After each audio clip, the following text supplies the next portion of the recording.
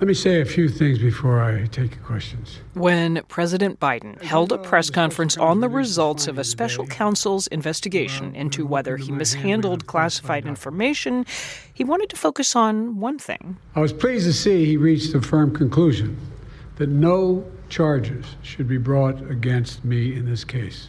Instead, Biden was forced to address something else that special counsel Robert Hur said in his report, that the president came across as a, quote, well-meaning elderly man with a poor memory. With a poor memory.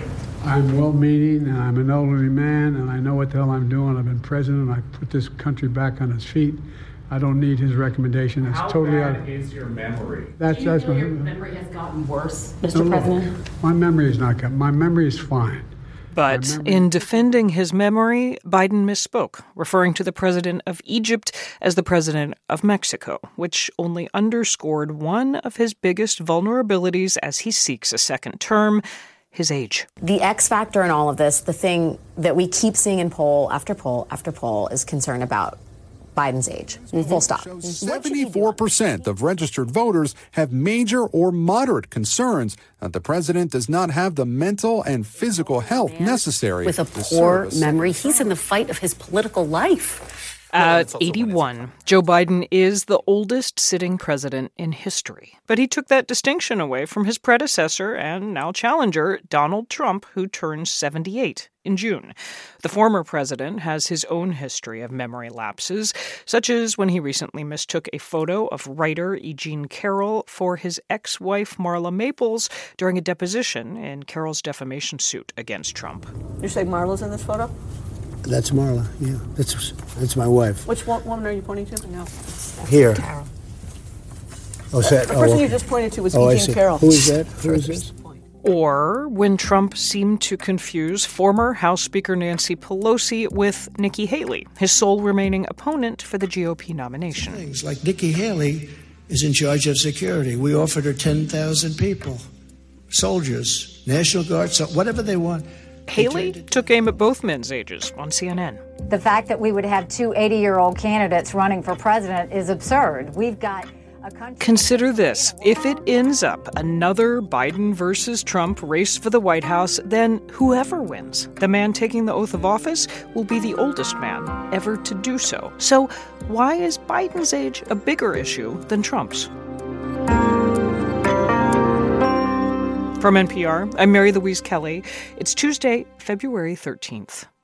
This message comes from NPR sponsor, the Capital One Venture X Card. Earn unlimited 2x miles on everything you buy. Plus, get access to a $300 annual credit for bookings through Capital One Travel. What's in your wallet? Terms apply. Details at CapitalOne.com.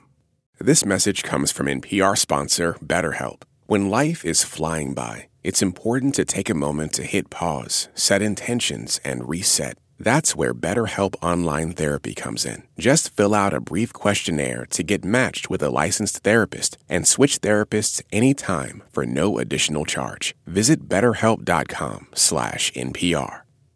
This message comes from NPR sponsor Shopify. Shopify is the global commerce platform that helps you sell at every stage of your business. From the launch your online shop stage to the first real-life store stage, all the way to the did we just hit 1 million orders stage, Shopify's there to help you grow. Sell without needing to code or design. Just bring your best ideas and Shopify will help you open up shop. Sign up for a $1 per month trial period at shopify.com/NPR.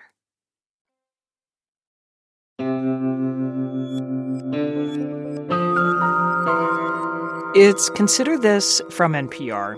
On June 14th, Donald Trump will turn 78 years old. Joe Biden turned 81 in November. Whether they like it or not, age, mental acuity, and physical fitness are issues dominating the 2024 presidential election cycle. Though the two men were born fewer than 4 years apart, voters have consistently expressed more concern about Biden's age than Trump's. So we've invited NPR White House correspondent Tamara Keith and NPR media correspondent David Folkenflik to come explain why. Welcome, you two. Thank you. Hey, Mary Louise.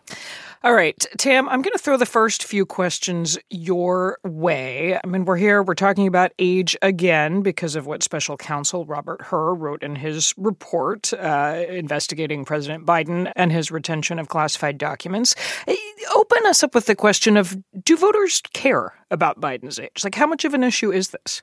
Voters bring it up to us unprompted all the time, and there's data to back it up. There's a January poll from NBC News that found 3/4 of those surveyed had major or moderate concerns about President Biden's mental and physical fitness for a second term. That same poll found it was more like 50% of those surveyed who had the same concerns about Trump.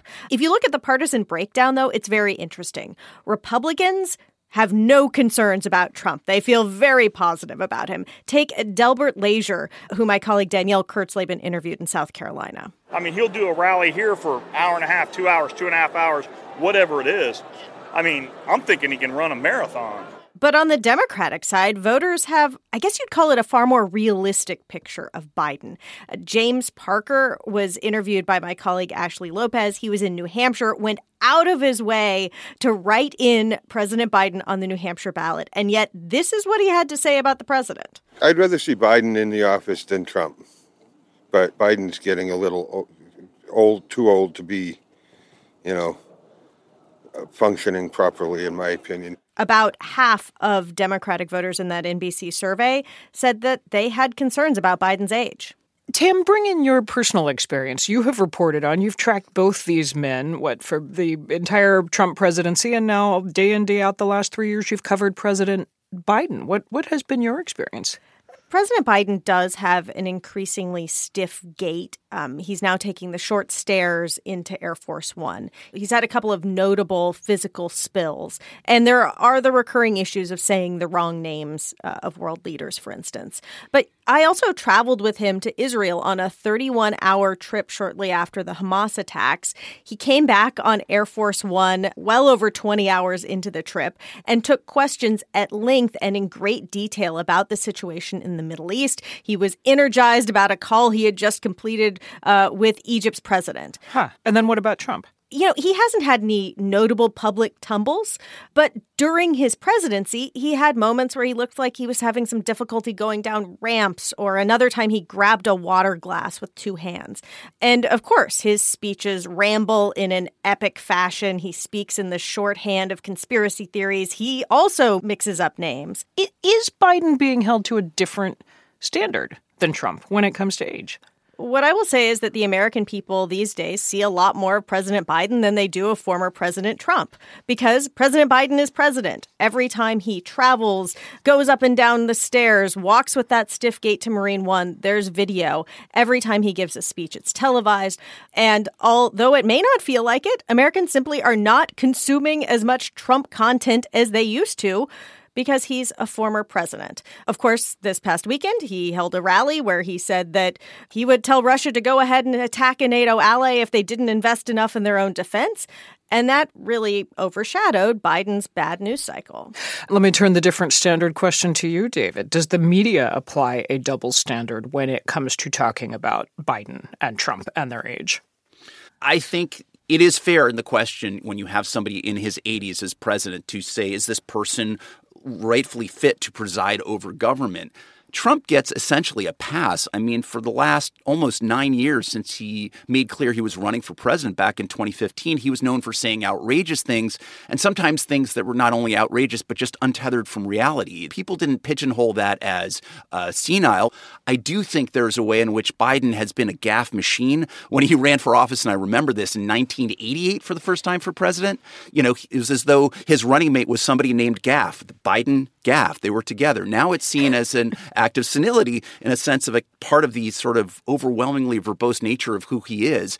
And yet, I do think it's legitimate for reporters to focus on it. I just think not necessarily to the detriment of all the other ways in which these two former presidents' records can be compared. Speak for a moment, David, to media on the conservative side of the spectrum. Fox News. How do they play into this narrative that Trump is fine, Biden's too old to be president? They're not just playing into it. They're writing that narrative, and they're doing it on an almost nightly or hourly basis. Certainly, Biden has his defenders, but I think what Fox has done is trying to play defense for Trump and for the controversy, particularly the legal perils that he faces as a result of his own actions, whether or not they prove to be criminal. By going on the offense against Biden and doing it on this effort, you see time and again the question raised of Biden's fitness, his senility, his infirmity, and the idea that this is a constant question. Perhaps the perfect encapsulation of that was a moment last November where Lucas Tomlinson, a Fox News correspondent who was traveling with Biden, said effectively, Biden can't escape questions about his age. And then you heard Biden being confronted by a question. Mr. President, are you too old to be running for re-election? Not disclosing that he, Lucas Tomlinson of Fox News, had been the person to pose the question. So Fox was essentially saying this is an inescapable question for the president because we keep posing it to him, but we're not going to tell you we're the ones doing that. Let's give Trump and Biden the last word here. Tam, when they get asked about this, we've heard a little bit of how Biden responds, but he also likes to joke about his age, right? He's trying to make light of it? Yeah, he absolutely makes jokes about it on a regular basis in a way to try to disarm the issue.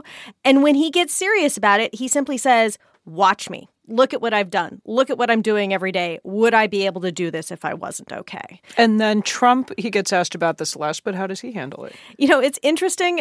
There has been a lot of focus on his mental state by his rival, Nikki Haley, who is still running in the Republican primary. And so President Trump, at a rally I recently covered, actually boasted about a cognitive test. I took a cognitive test my doctor gave me. I said, give me a cognitive test just so we can, because you know what the standards were. And I aced it. I also took one when I was in the White House. No, I'll let you know when I go bad. I really think this is far from the first time Trump has boasted about his health like this. And I think it is safe to say that we are going to continue having versions of this conversation all the way through November.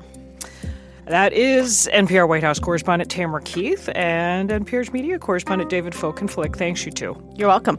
You bet. This episode was produced by Mark Rivers. It was edited by Roberta Rampton, Emily Kopp, and Courtney Dorning. Our executive producer is Sami Yenigan.